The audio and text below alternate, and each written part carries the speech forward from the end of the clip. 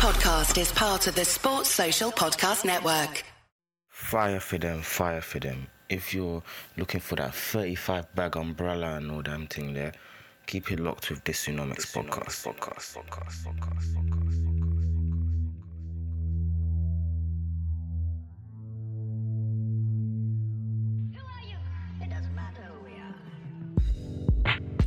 Hello, welcome back to another episode of the Dysonomics podcast.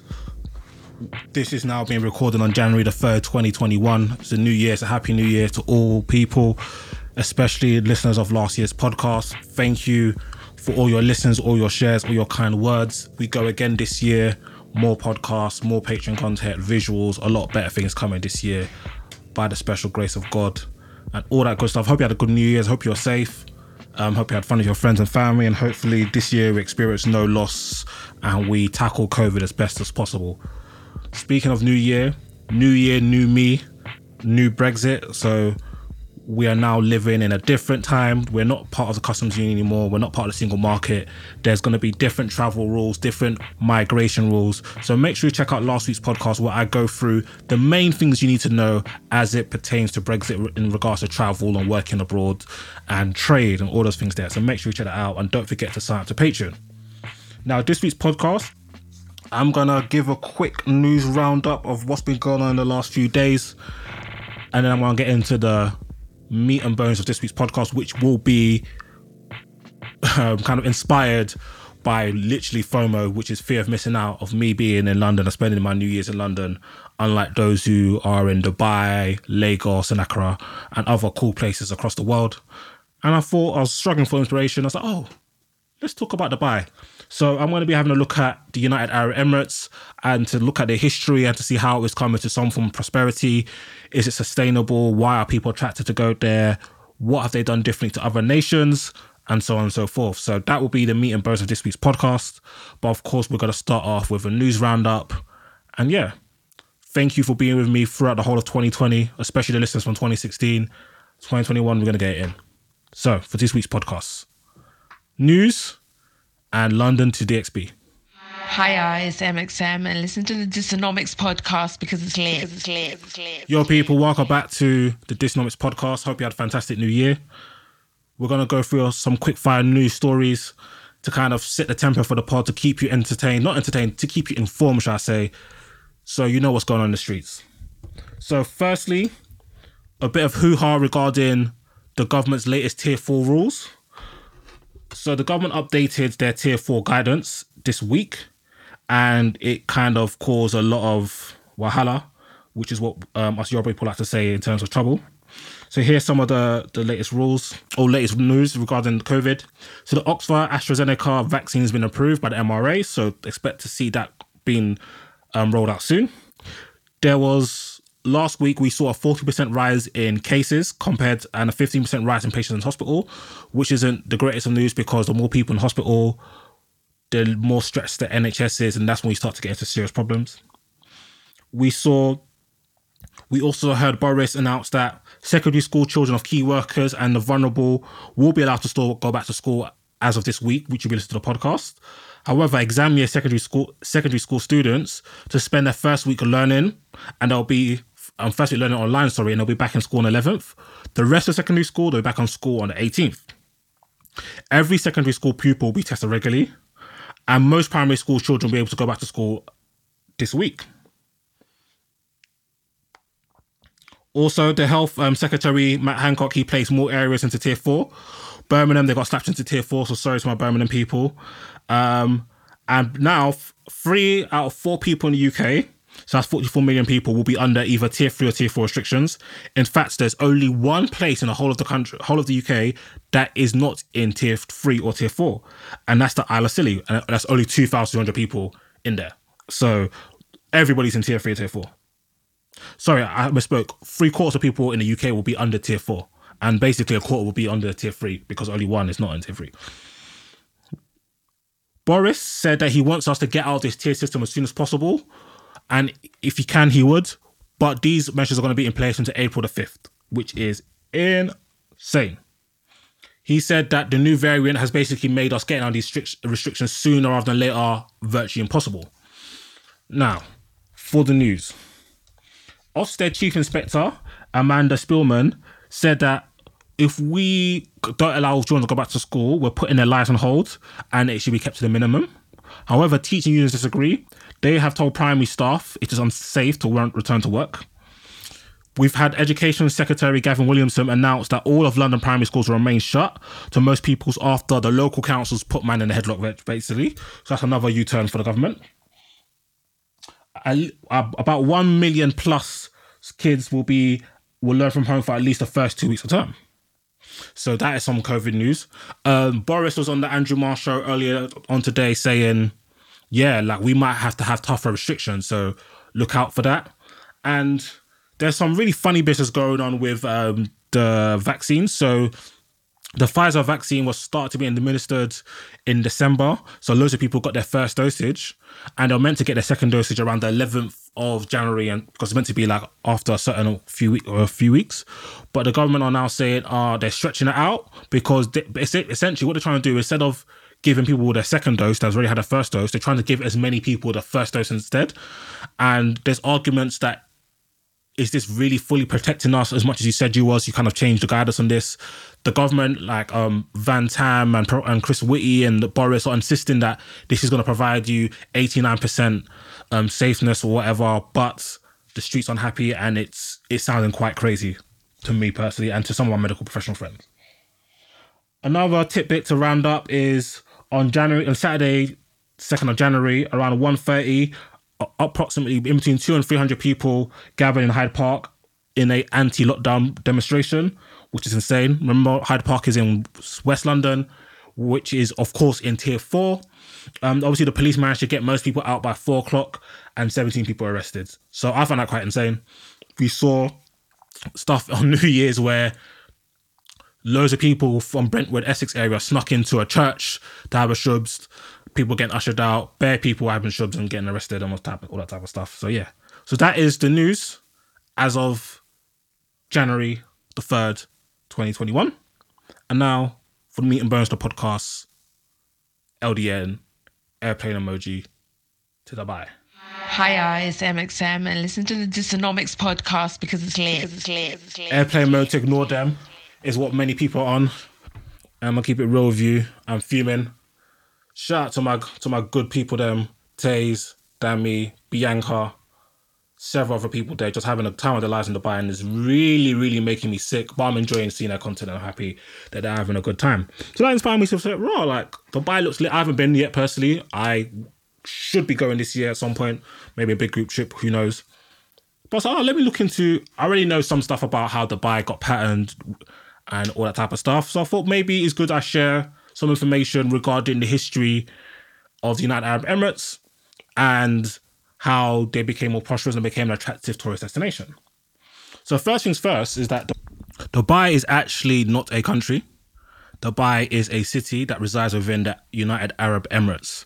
Many people get that confused and I do not blame them. I was one of those people several years ago, simply due to how Dubai is spoken of. It's almost spoken of as a country. It's actually not a country. It's one of many cities within the United Arab Emirates. So that's the most important thing. If we look, so essentially 50 years ago, like in the 1960s, Dubai discovered oil, but not that much. And if you fast forward to today, oil only accounts for 1% of its wealth. So when we think of the Middle East, we just think of it being all rich. That's more Abu Dhabi. Abu Dhabi, I believe, holds like 9% of the world's oil. So Abu Dhabi is very, very oil rich. And that's the actual capital of the United Arab Emirates. Dubai really, really spun the block. And let's look at the history of Dubai. So let's go back in the days. So Dubai actually was initially, like Nigeria, like Ghana, like many other places, a British colony.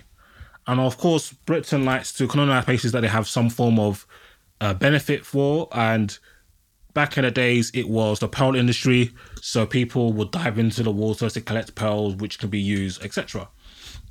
However, over time, the pearl thing was not slapping. This is because there was many different changes, some exogenous and some endogenous shocks. So some of the exogenous shocks, an exogenous shock is like something external, like an external shock, something that you can't control, that's not part of the industry. First World War, Second World War, boom. Like those are two of the biggest exogenous shocks you can ever experience. Also, the fact that there was a rise in synthetic pearls to rival the actually organic pearls. And then also when the biggest market for pearls, India, starts putting tariffs, that industry is starting to become done out here. So it was looking kind of muddy. But thankfully, they found a little bit of oil. But that oil wasn't enough. What Dubai did, and along with the rest of United Emirates, is that they invested heavily in diversification. They were not relying on the oil money. They bet big on globalization. They bet big. So, if we circle back, and I hope I'm not butchering his name, but Sheikh Rashid bin Zayed Al Maktoum ruled from around 1958 to 1990. His gamble was to spend, he took out tens of billions of dollars in terms of loans, and he heavily invested on infrastructure. He had a spending spree. He was imagine just going through Amazon, just buying up hella stuff. That's what he was on. He established private companies, ports, telephone companies, airports, schools. Like he was pushing billions into infrastructure. Billions. They essentially used all they found to push their economic objectives. And they centered they wanted to center their economy on trade, tourism, and finance. And it's starting to look like it's paid off. Dubai has the world's busiest airport, for example, for international traffic. They have one of the largest airlines in the world, in Emirates Airlines. Many people who have flown Emirates said it's the best airlines that they've ever flown on. The government invested heavily in that, and it's not by luck. It's not a coincidence. They did that deliberately to kind of encourage people to actually, instead of using Dubai as a stop off, because where the Arab Emirates is they almost won the geographic lottery. They're in between like Africa, Europe, and the Far East. So the perfect stop-off point. They actually want people to actually stop off and stay within their city and spend money within their economy. And of course, we've seen that's worked. So like, for example, according to Statista, in 2018, there were 15.93 international overnight tourists in Dubai. And that's up like about 1 million from 2016, so up 1 million in 2 years. This number has steadily increased over the past couple of years. Dubai is the second largest and second most important and influential emirate of the United Arab Emirates after, of course, the capital. So, and even if you look at 2019, again, rose up to 16.73 million total visitors. 75% of the hotels were occupied. Hotel occupancy. They have over 741 hotels. They're the third busiest airport by passengers in the world, and they're the fourth most visited city behind 1 Bangkok, 2 Paris, and 3 London. So when you circle back to the fact that it was just like a kind of like a desert, not a very rich country, formerly owned by the Brits up until 1971, to now a key hub for finance and travel and tourism, it's increasingly impressive. So, back to the story. So, yeah. So, Sheikh Rashid bin Zayed Al Maktoum invested heavily into infrastructure over the years. So, we spoke about the airports. It was even before the British got there was no United Arab Emirates. It was a collection of kingdoms with various different kings. It became known as the United Arab Emirates under the British rule, which is typical if you know your history. And they became independent in 1971, minus Bahrain and Qatar. So Bahrain and Qatar were like, we ain't doing this bad bitch link up, we're on our own thing, you get. Emirates joined up with OPEC. So this is like a cartel of operating countries such as Saudi Arabia, Iran, Venezuela, Nigeria. So they come together to collude and determine supply of oil and the price of oil, and they're very, very powerful. So of course, when the United Arab Emirates joined OPEC in 1967, naturally they increase their production and their supply exportation of oil, and it wasn't just to the same place they were doing before. They were going to Japan, for example, and they did big business in Japan. They built school, and off the revenue that they generate from oil, they built schools, they built roads, they built refineries, and they even made the whole extraction of oil and the production of oil and exportation of oil easier. Like Dubai is known for having sick roads, for example. Like everything matters. So they invested their oil money heavily into reinvesting into the country. Of course, I've told you about building the airports, airlines, schools, finance districts, like refineries, buildings, all type of stuff. How do they do this? Well, first things first, there ain't enough people in the United Arab Emirates, there ain't enough people in Dubai to actually implement this aggressive infrastructure change. So one of their biggest imports is actually people. They had to get in the labour, because one of the most important things in the cost of production, you've got capital, so that's money, machinery, all that type of stuff. You've got labour. That's the people. 90% of the population of the United Arab Emirates are foreign. Workers from India and Pakistani are actually more common in United Arab Emirates than actual Emirati workers, which is insane. It is even said to say that in Dubai, for example, 80% of the workforce is foreign. Do you get? So this is what they had to do. They had to bring in loads of people. There were several issues with this because, of course, like the working condition, the jobs weren't exactly the most latest jobs. It was, a lot of manual labour, long hours. Remember where the Middle East, where United Arab Emirates is? It's in the Middle East, very hot, very, very hot. So they're working long hours with very limited pay, bad working conditions, and they couldn't even dip home because their passports were being withheld.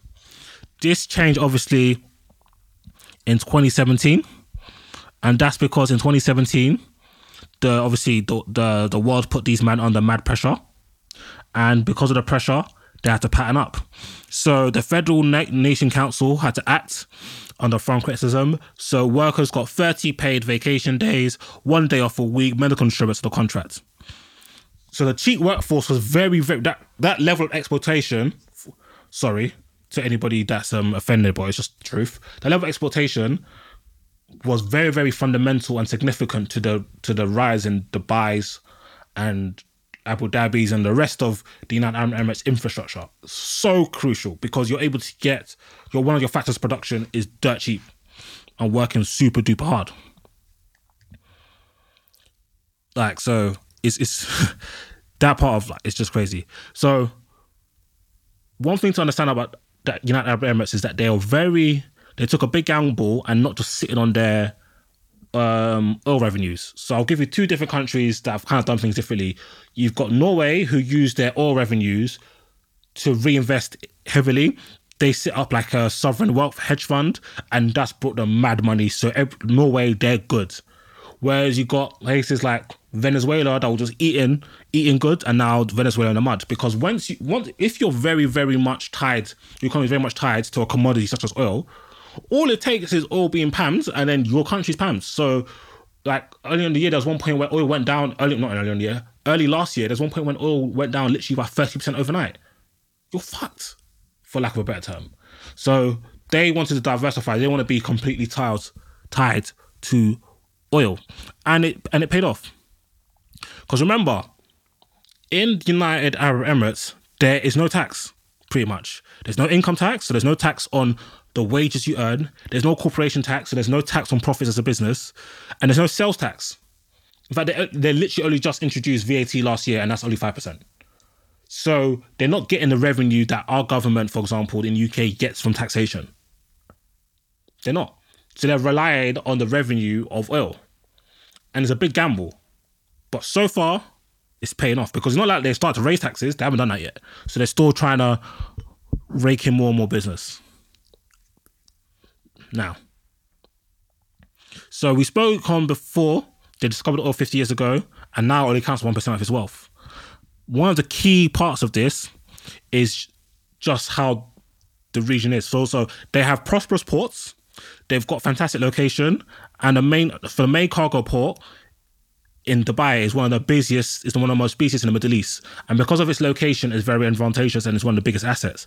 And another main key thing for the growth of the United Arab Emirates as a whole, and especially Dubai, is the Jafsa region. And this is a free economic zone.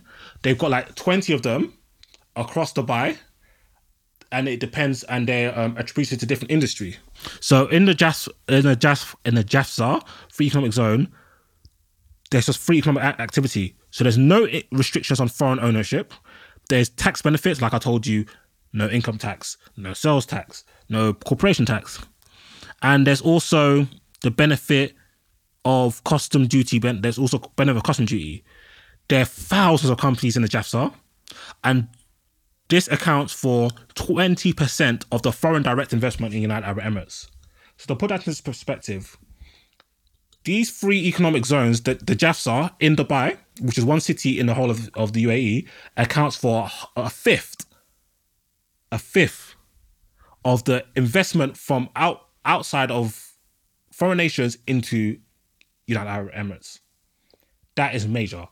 And that is where they're trying to head. There's over 150,000 employees. It accounts for 21% of Dubai's GDP. $80 billion plus of non-oil foreign trade. So that is a lot of money coming into Dubai in terms of services. So we're seeing how Dubai have tried to pattern a thing. They want to gain business. They want it to be a financial hub. They want to rival Frankfurt. They want to rival Wall Street. They want to rival the city, London, Canary Wharf and the city. That's what they want to do. They want to, and Singapore, of course. Singapore is quite similar to Dubai, as in a small country, relatively small nation. Singapore is the travel hub for the Far East. Dubai is the travel hub for the Middle East. Like, people there have a quite high standard of living, and that's one of the big impacts of the Sheikh's strategies, that the standard of living for people in Dubai actually increased rapidly. So, going back to that travel and stuff,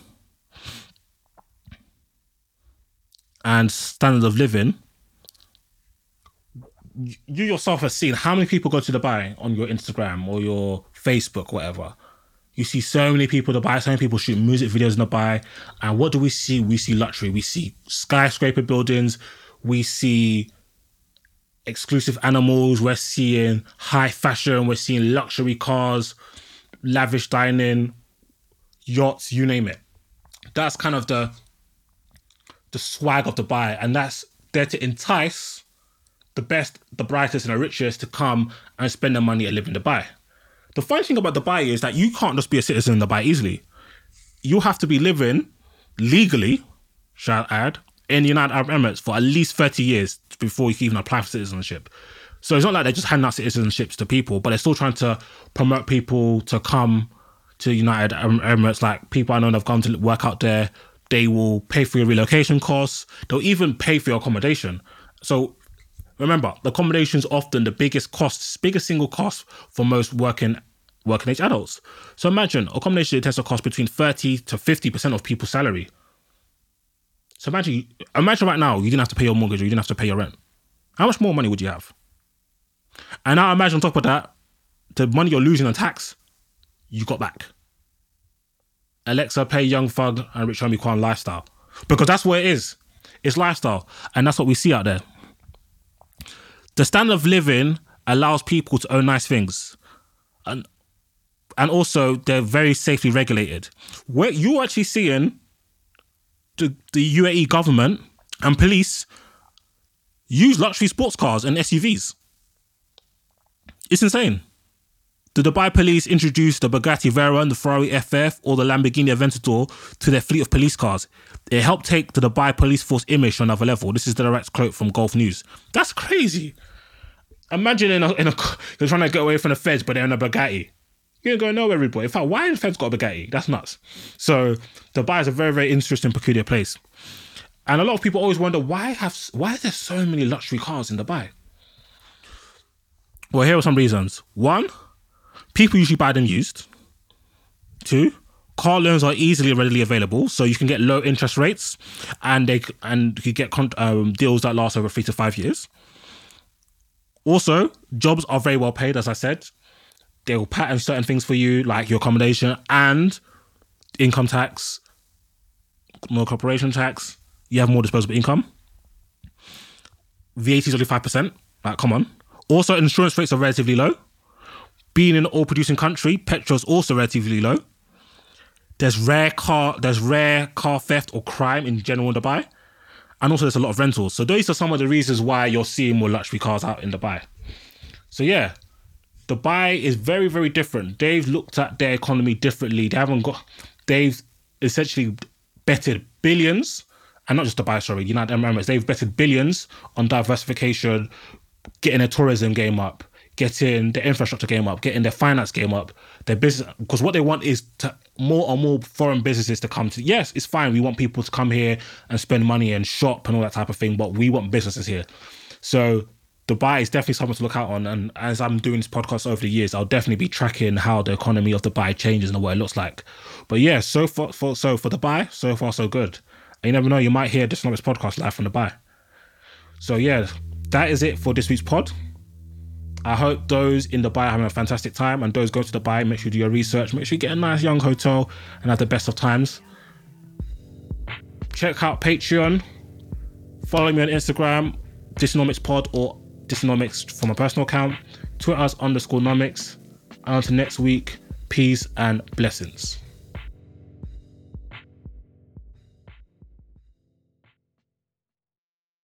Sports Social Podcast Network.